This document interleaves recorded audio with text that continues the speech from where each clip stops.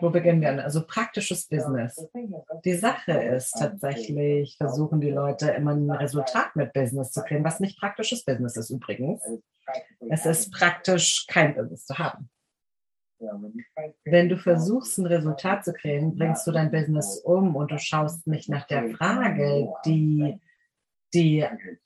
Einkommensströme kreieren. So, kannst du darüber noch mehr sagen? Weil das ist Business hier aus der Perspektive dieser Realität wird für ein Ergebnis gemacht. Kannst du über den Unterschied sprechen da drin? Ja, mit Access habe ich nicht versucht, ein Ergebnis zu kreieren, okay?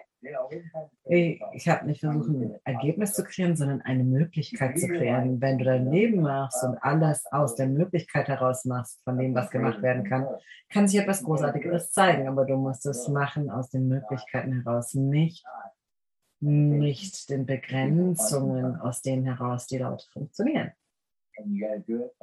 Du musst das aus dem Ort heraus machen von, was ist es, das ich wirklich gerne kreieren würde?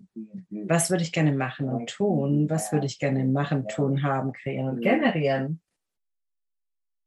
Machen, um die Welt zu verändern, zu was auch immer. Und das Ergebnis, nach dem ich gesucht habe, war nicht das, was ich herausbekommen konnte, sondern das ist, was die meisten Leute machen, das, was sie rauskriegen können. Und ich schaue nie danach, was ich rausbekommen kann, sondern nach dem, was ich kreieren kann.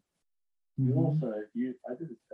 Ich habe eine Session mit dir gemacht, als ich angefangen habe mit Access. Du hast mich dazu gebracht, mir anzuschauen, was hättest du gerne als Energie deines Lebens?